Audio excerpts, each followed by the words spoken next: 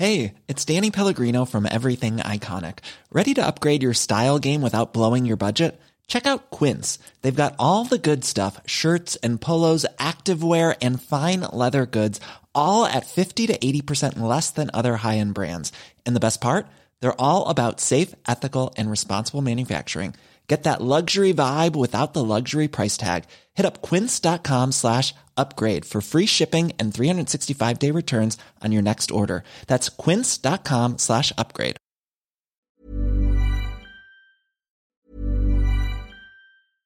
How would you like to look 5 years younger? In a clinical study, people that had volume added with Juvederm Voluma XC in the cheeks perceived themselves as looking 5 years younger at 6 months after treatment. Look younger, feel like you. Add volume for lift and contour in the cheeks with Juvederm Voluma XC. Reverse signs of aging by adding volume to smooth laugh lines with Juvederm Volure XC. For important safety information and to find a licensed specialist, visit Juvederm.com. That's JUVEDERM.com. Not for people with severe allergic reactions, allergies to lidocaine, or the proteins used in Juvederm. Common side effects include injection site redness, swelling, pain, tenderness, firmness, lumps, bumps, bruising, discoloration, or itching. There's a risk of unintentional injection into a blood vessel, which can cause vision abnormalities, blindness, stroke, temporary scabs, or scarring. Talk to a licensed specialist to find out if it's right for you. Hey, I'm Ryan Reynolds. At Mint Mobile, we like to do the opposite of what Big Wireless does. They charge you a lot, we charge you a little. So naturally, when they announced they'd be raising their prices due to inflation, we decided to deflate our prices due to not hating you. That's right. We're cutting the price of Mint Unlimited from $30 a month to just $15 a month. Give it a try at mintmobile.com/switch. $45 up front for 3 months plus taxes and fees. Promo rate for new customers for limited time. Unlimited more than 40 gigabytes per month slows. Full terms at mintmobile.com. When you're ready to pop the question, the last thing you want to do is second-guess the ring. At BlueNile.com, you can design a one-of-a-kind ring with the ease and convenience of shopping online. Choose your diamond and setting. When you find the one, you'll get it delivered right to your door. Go to BlueNile.com and use promo code LISTEN to get $50 off your purchase of $500 or more. That's code LISTEN at BlueNile.com for $50 off your purchase. BlueNile.com, code LISTEN. You're listening to C103's Cork Today podcast. Phone and text lines are currently closed. Peter Dowdall, theirishgardener.com, joining me. Good afternoon to you, Peter. Good afternoon, Patricia. How are you? I'm very well, thank you. OK, let's get straight into questions that are coming in to us this morning. Now, I know John Paul sent you on a picture. Did you get that of the lemon tree? I did, of the citrus plant, yeah, in the tunnel, right. I did. OK, it's a picture with a question. This is a picture of our lemon tree, which has been doing great in a polytunnel. However, since the freezing weather recently, the newer growth seems to have withered. Is there anything we can do to help it recover? It has withered, and it most likely, as they correctly say, from the very cold temperatures.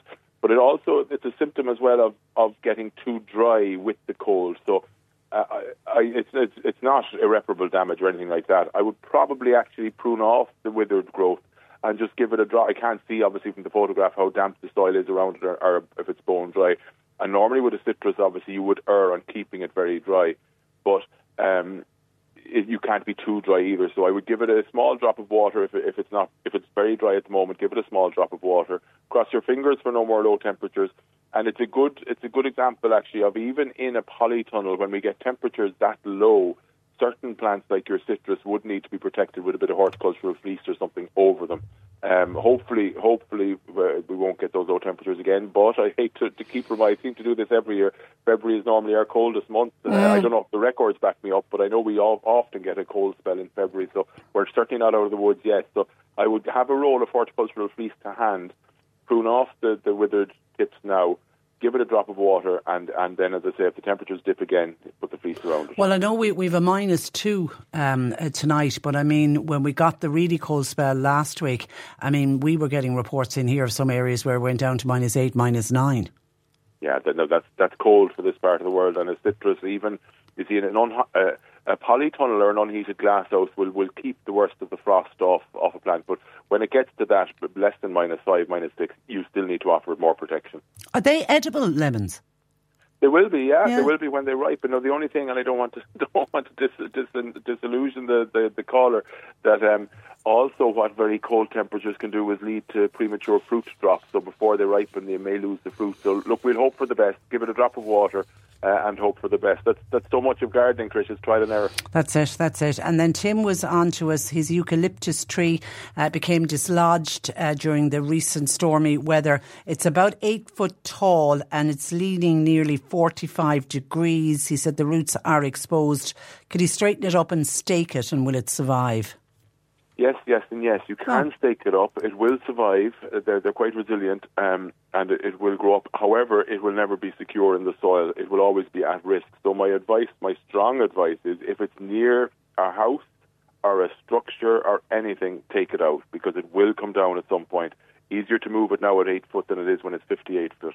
So I would certainly take it out if it's anywhere near a house or any kind of a structure. If you have plenty of space and if it falls, it's not going to do any harm, then grand, try restaking it and stake it tight and really try and firm those roots back into the soil, but only if it's not going to be a risk. And I mean, at 8 foot, it's not a risk. What I mean about being near to a house, if it's within 50, 60 feet of a house, for a eucalyptus, that's too close. So really, you want a huge garden or a farmland really to be growing eucalyptus. Did you say it can grow to 58 feet? Oh, and more. They can grow to 100 feet and more. Wow. Yeah, and they're very quick growing, Tricia. I mean, they can grow to 100 feet in 10, 15 years, you know. So, 60, 70 feet in 10 or 15 years. But the thing is that they have adapted over the millennia. They're native to Australia, so they've adapted to regenerate. So they'll blow down or they'll burn in forest fires, which is what happens obviously over in that part of the world. But then they'll regenerate. So they expect to be short-lived, if you like, before regenerating. So they're shallow-rooted. They're not a good tree to have anywhere near a house. Okay. Liz dug up her begonia tubers for the winter. She wants to know, when should I start to plant them out again? I'm delighted to get questions like this, because it means we're coming towards the spring and we're not lifting them now, we're looking the other way. So it's still far too early. I wouldn't be dreaming about planting them even indoors until kind of March, really. If you want to plant them straight outside, I'd look at the second half of April. But if you want to start them off indoors in pots, you'd be looking at March, April is plenty of time. OK, Tess cut back St Anthony's lilies when they finished flowering. But then she said they started to grow back. And now she said the leaves have what she's described as melted. She said it was probably from the frost. Does she cut back all of the greenery now? Yeah, well, it was definitely, not probably, don't worry, it was definitely from the low temperatures. And that's a good way of describing it. They kind of turned to mush overnight. Yeah, so what's over the ground is dead. They regenerate, they regrew. Like if you remember September, we hit 30 degrees. So when things should have been going to sleep, they were actually starting to grow again. They got quite confused. So that's what happened, and then they got hit by this frost. What's over the ground is dead. So really, you're just clearing it off for aesthetics. The living part of that plant is under the ground, and the low temperatures shouldn't have done any harm to the plant itself. It will come again in the spring. Might be a bit later, but it will come again in the spring. So what's over the ground, you could remove, absolutely. Hi, Peter. Simple gardening question for you. Is it too soon to set a few seeds in a greenhouse? I'm not great at this, but I love pottering around. I'm thinking of a few nasturtiums and sweet peas. Absolutely. You're not too late at all, or too early at all. So into a seed tray, into a few pots of compost, into the greenhouse. And like I said there when we were talking about a minute ago, I can't remember, my head is gone blank, but the gardening is trial and error. So just try a few packets of seed in the seed tray. Sweet peas, the earlier you sow them, the better, because it means you'll have stronger plants quicker and earlier in the summer when it comes to planting out. So certainly the ones she's mentioned there, sweet peas and nasturtiums, will absolutely germinate indoors. Now, you keep them indoors till we're getting into April, even early May, but it means you'll have lovely strong plants then. And well done to Tim. He's back in a flash to say thanks to Peter for the advice on the eucalyptus tree. Thank you for that, Tim. Hi, Peter. I have a bay leaf tree. It's planted in a pot outside my front door. The leaves have white spots on them, and what I can only describe, some of the leaves look decayed. Any advice on what I should do to prevent it from getting worse? That's from Patricia. If Patricia could send us a picture, so I don't want to give wrong advice. Yeah. So just send us a picture, maybe send us a close-up and a picture of the whole plant. and I'll try and give good advice. If Patricia gets them into us, we'll certainly have a look at it for next week. Okay, could you give advice? A listener wants to plant a magnolia tree. It's a small to medium size garden that receives afternoon and evening sunshine. Is it suitable? It's the perfect aspect, yes. Afternoon and evening sunshine is perfect. It means it's probably facing west or southwest. What magnolias, did you say magnolia? She did. Yeah, magnolia, yeah. Yeah. What magnolias don't like is to be facing due south or east, that early morning sun, because what will happen is the flower buds are set on the magnolia in the autumn for opening up in the spring, and what will happen is with the frost and the harshness of the sun in the morning, it'll burn those flowers before they ever open, so they kind of open brown and they look like they're burnt or frost damaged. So what she has is the perfect aspect where it's only getting sun in the evening. However, a small to medium garden makes it important that she chooses the right species of magnolia, because your kind of classic tulip-shaped magnolia, which is one called Magnolia stoulangiana, will get quite big. You know, I wouldn't put it certainly not in a small garden. I suppose it depends what she means by medium, but maybe look at one called Magnolia stellata, which is the star magnolia, which is another real beauty. But it'll only grow to 6 or 7 feet, and a large shrub stroke small tree. So look into the varieties that you want. Spend a bit of time online or in your local garden centre having a look at the different ultimate height and spread, because it doesn't matter what it looks like today or even next year. You're concerned about how it's going to be in 10 years' time. So just make sure you get the right species. But in terms of aspect, yeah, perfect. Okay, somebody else is, people are discovering damage now from the storm. A red robin that was planted about 10 years ago, it's uprooted in the storm. What are the chances of it regrowing?